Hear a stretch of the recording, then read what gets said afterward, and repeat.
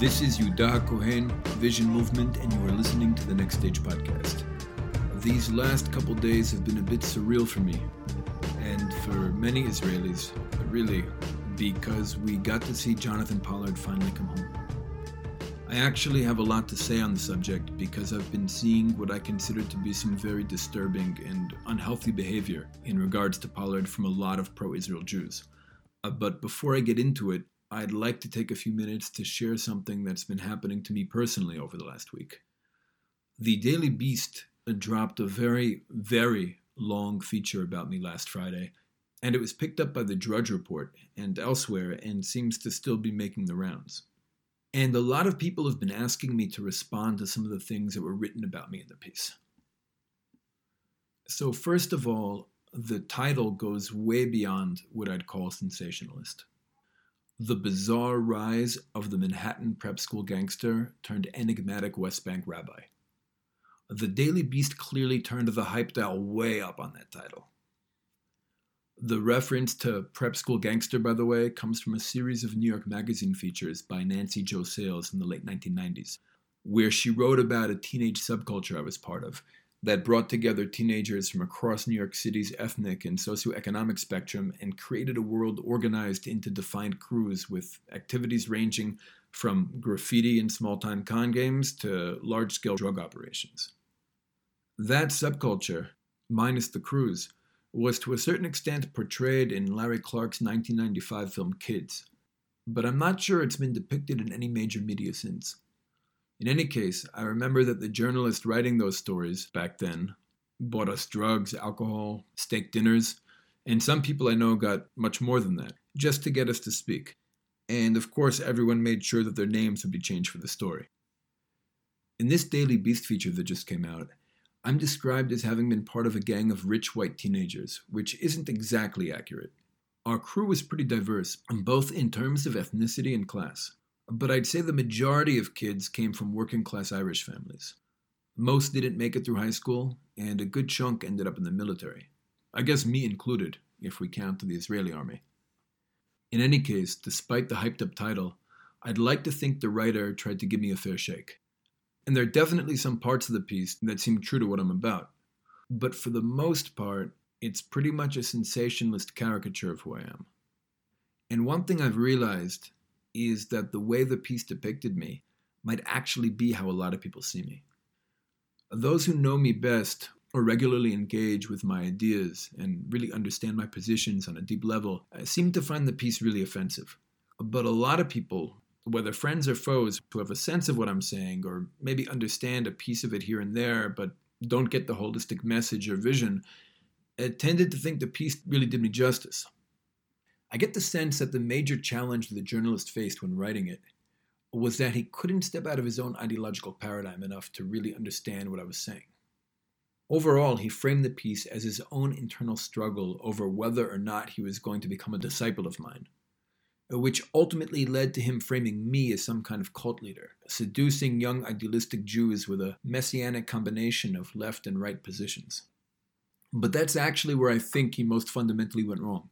Aside from the fact that the Vision movement includes many very intelligent and creative thought leaders, and allows space for diverse perspectives and conclusions when it comes to the question of Jewish liberation in the 21st century, the ideas I personally subscribe to aren't a combination of different isms glued together, but rather what I consider to be a holistic understanding of Jewish identity, our historic purpose, and how to overcome the unique challenges of our specific chapter of the human adventure.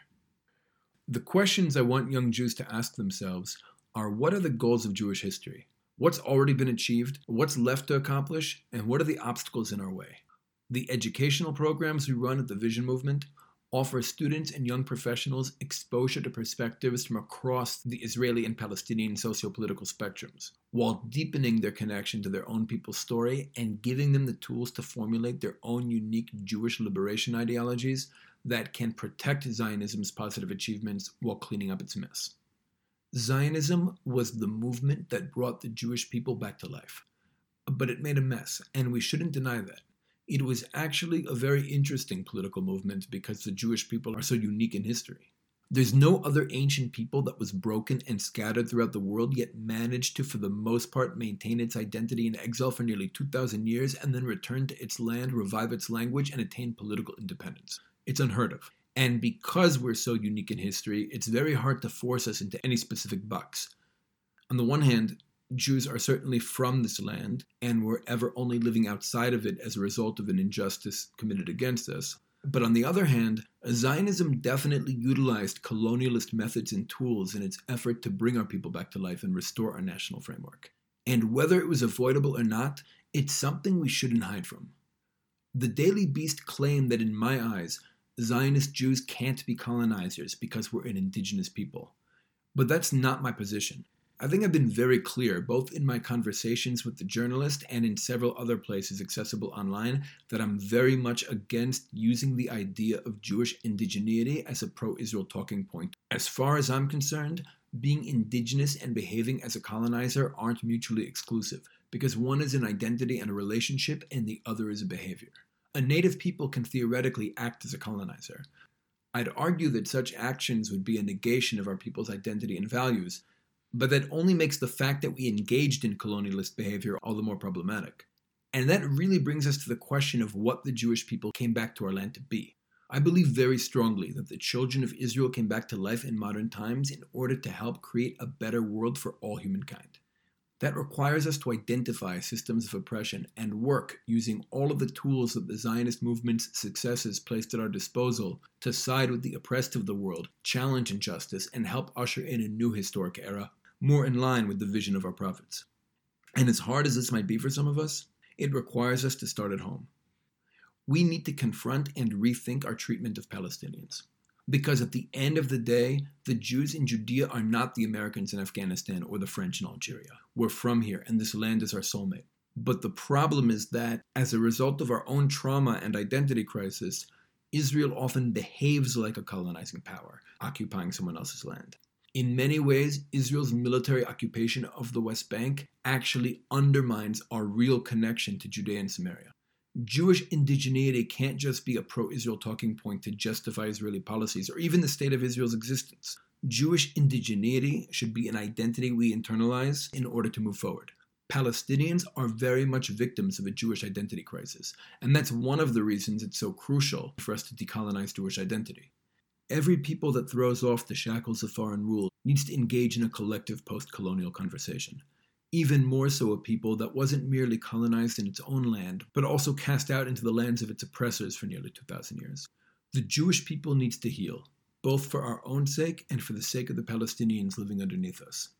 That healing requires a collective conversation that actually confronts what happened to us, identifies how it affected us, and discusses how we can now create a nation-state that expresses the values and identity of our people in its policies and institutions.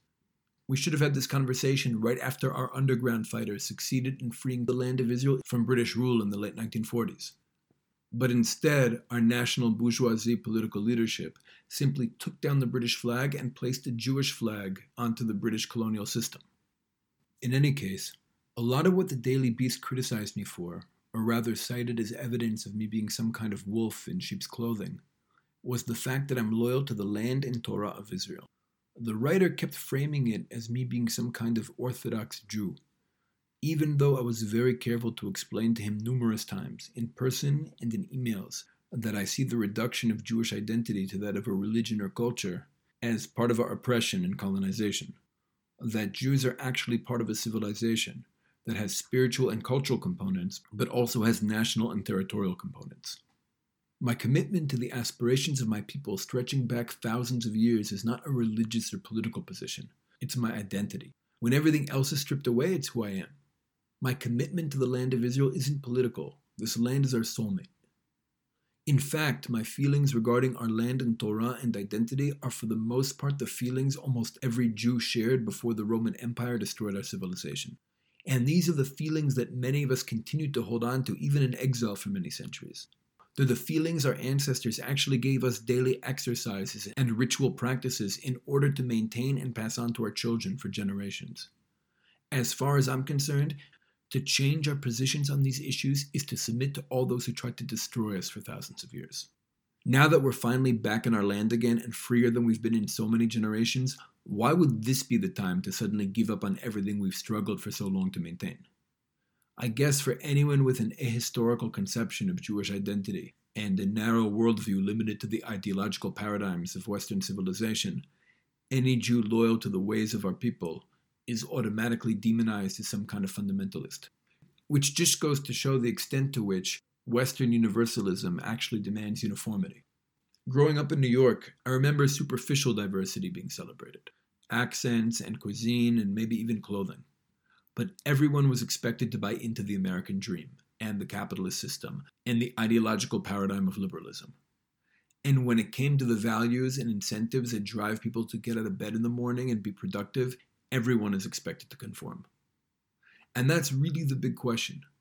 Is there space for a Jew who holds true to our people's authentic understanding of Jewish identity and our ancestors' understanding of history's meaning, who identifies with the words of our tefillot and who's not willing to compromise on the historic aspirations of the Jewish people, to be able to look at Palestinian suffering, acknowledge what we've contributed to it, and commit ourselves to making things right without betraying our identity or homeland? Is there space for such a Jew to look at the capitalist system and say that this causes people suffering and humanity could do better? Can a Jew loyal to our identity and the ways of our people, who's not willing to sell out on our homeland or our culture or our historic aspirations, acknowledge that Lenin has something valuable to say when it comes to what drives imperialism, or that Gramsci has something to teach us about how ideology operates in society? Can Jews participate in struggles against injustice in a way that not only allows us to maintain our authentic identity, but actually becomes a living expression of that identity? And just to be clear, when I speak about authentic Jewish identity, I mean that in a very broad sense, and I really don't mean any disrespect to other expressions of Jewishness. But I think it's really obvious from looking at our ancient texts, looking at Jewish practices over the centuries, looking at archaeological finds in this land, pretty much all evidence of our ancient civilization, that the Jews living according to the ways of our ancestors and committed to ensuring our own self-determination in the land of our life's blood are the Jews most fully living the story and aspirations of our people. And I do believe that a Jew should be able to struggle against injustice and work to repair the world without having to sell out on our people's homeland identity or basic values.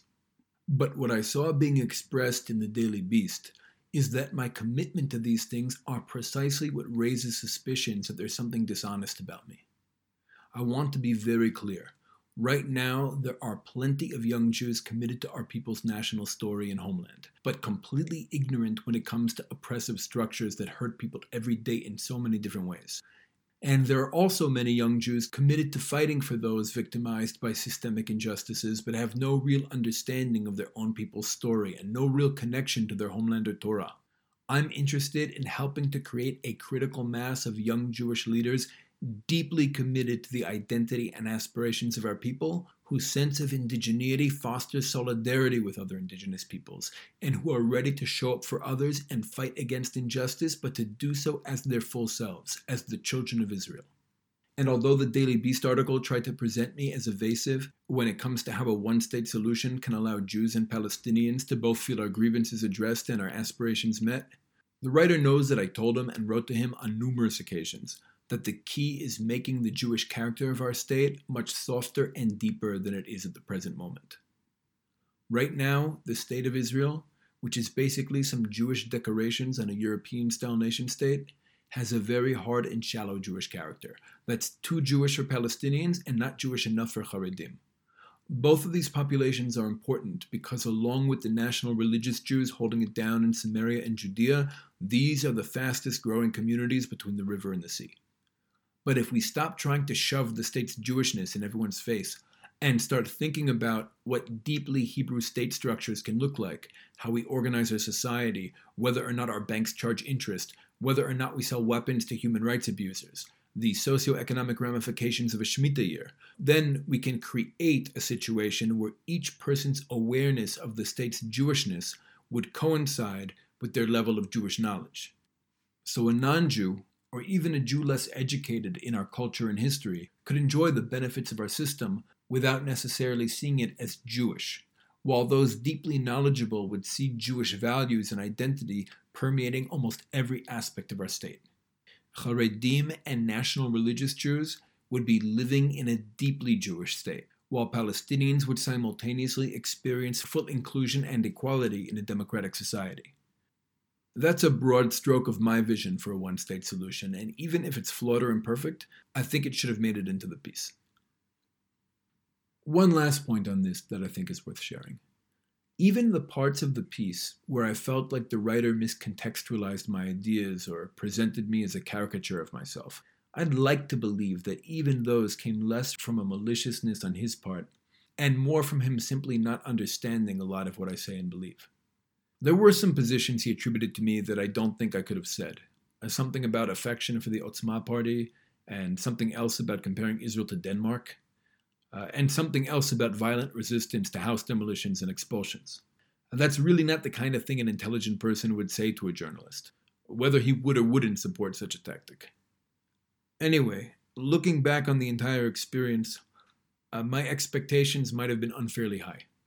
But now the piece is out there, and Be'ezrat Hashem, it should drive people to Vision Magazine and to this podcast so they can learn what I actually have to say.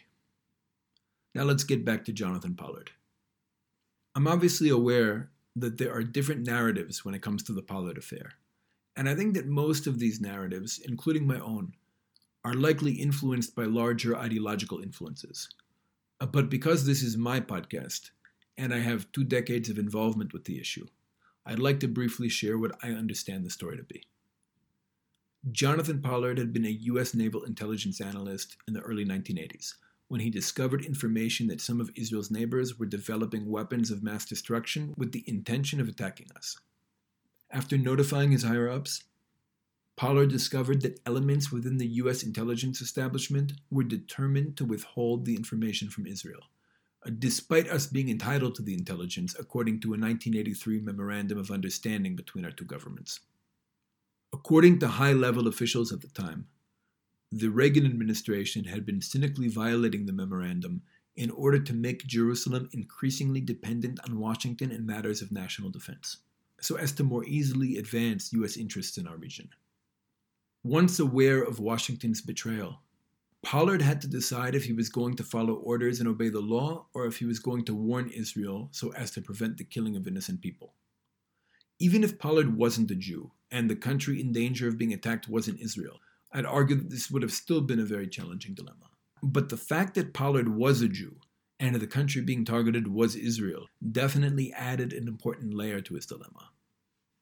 A really important piece of context for all this is the fact that for the last 100 years or so, the core collective goal of the American Jewish community has been inclusion, acceptance, and a sense of security in the United States.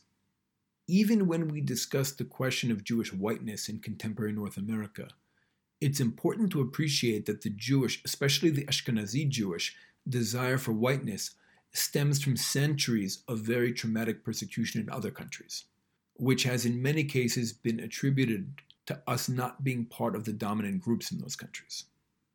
Whether conscious or subconscious, many Jews in the United States have a sense that they're on probation and that their whiteness is conditional. Perhaps more than any other minority group in the United States, Jews seem to feel a constant pressure to prove their patriotism and loyalty. So I imagine that Pollard might have shared these insecurities or was at the very least sensitive to them. And this likely factored into his thought process at the time. Another important piece of context is the failure of the U.S. Jewish community to show up for Jews in Europe during the Holocaust. Stephen Wise, who was essentially the chief rabbi of the Reform movement and recognized leader of the organized Jewish community, was tasked by the Roosevelt administration with keeping American Jews ignorant and silent. When Etzel operative Hillel Kook, a nephew of Rav Kook, tried to organize demonstrations to pressure the U.S. government to intervene in the Shoah, or to at least allow Jewish refugees fleeing the Nazis into the country, the Jewish establishment leadership did everything in its power to silence Kook's activities.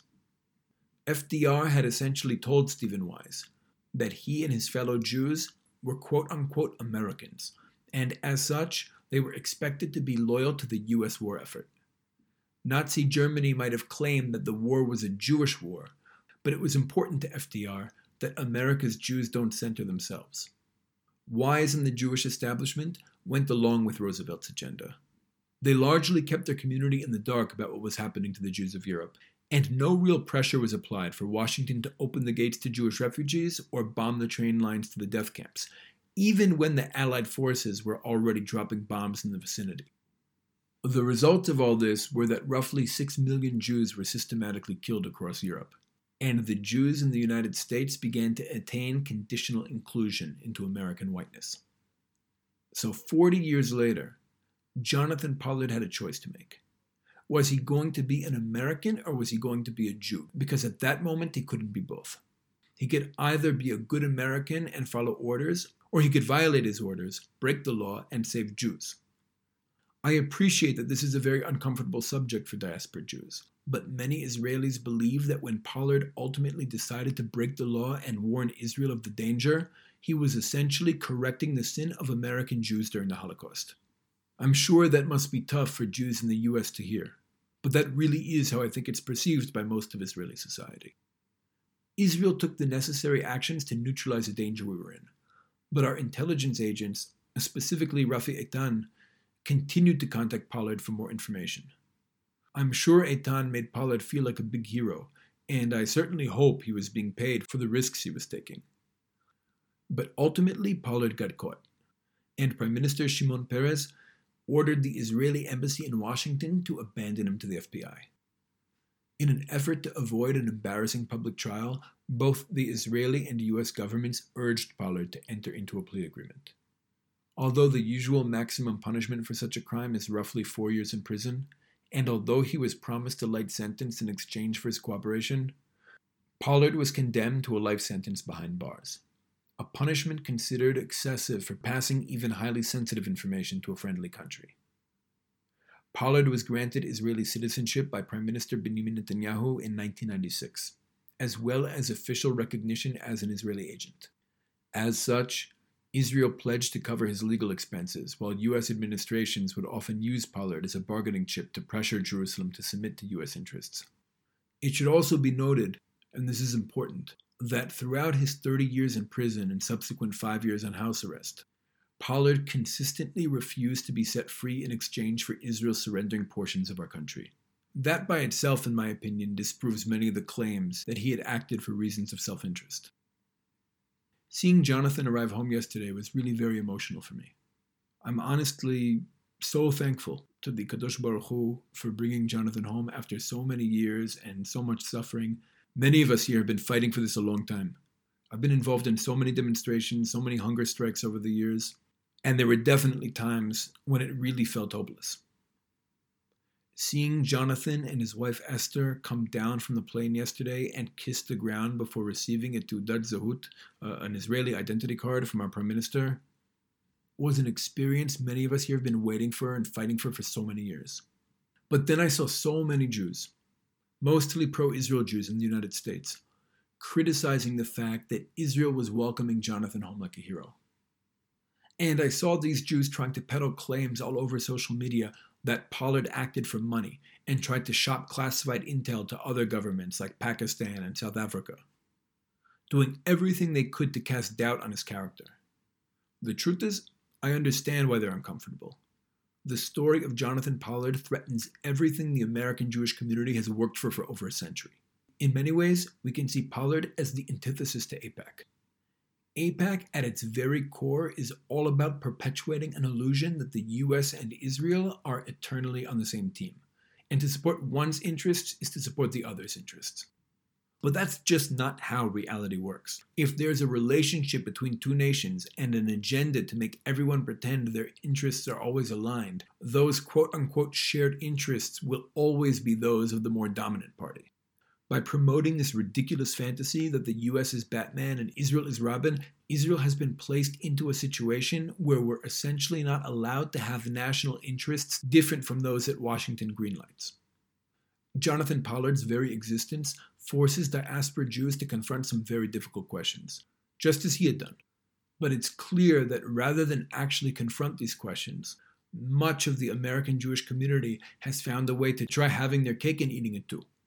What we've been hearing from pro-Israel diaspora Jews and even some high-level Israelis heavily invested in the U.S.-Israel relationship in recent weeks, since Pollard's probation ended and it became clear that he'd be coming home, is that Jonathan is a victim but not a hero. They warn us against calling him a prisoner of Zion, or comparing him to the Jewish refuseniks who sat in prison for resisting the Soviet Union.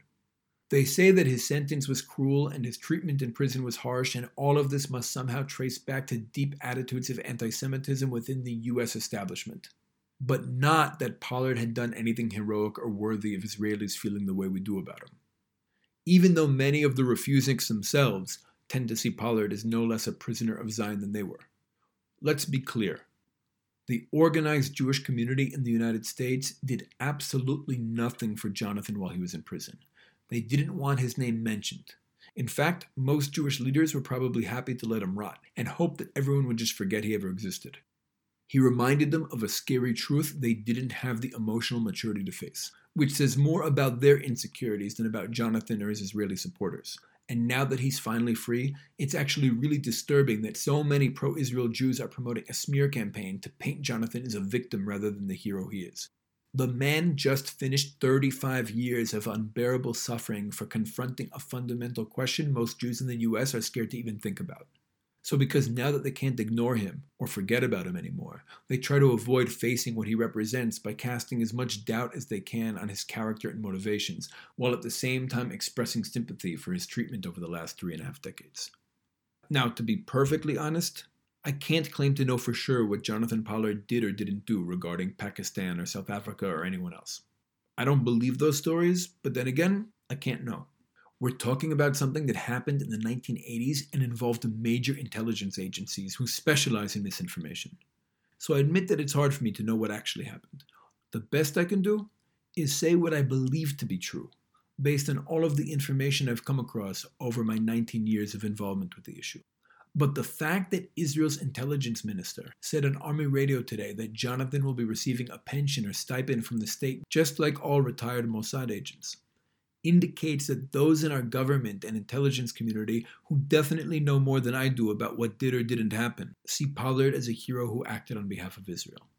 And just like I can't say I know for sure exactly what happened or didn't happen, neither can all those people trying to drag Pollard's reputation through the mud now that he's finally free. The man just experienced 35 years of suffering. 35 years.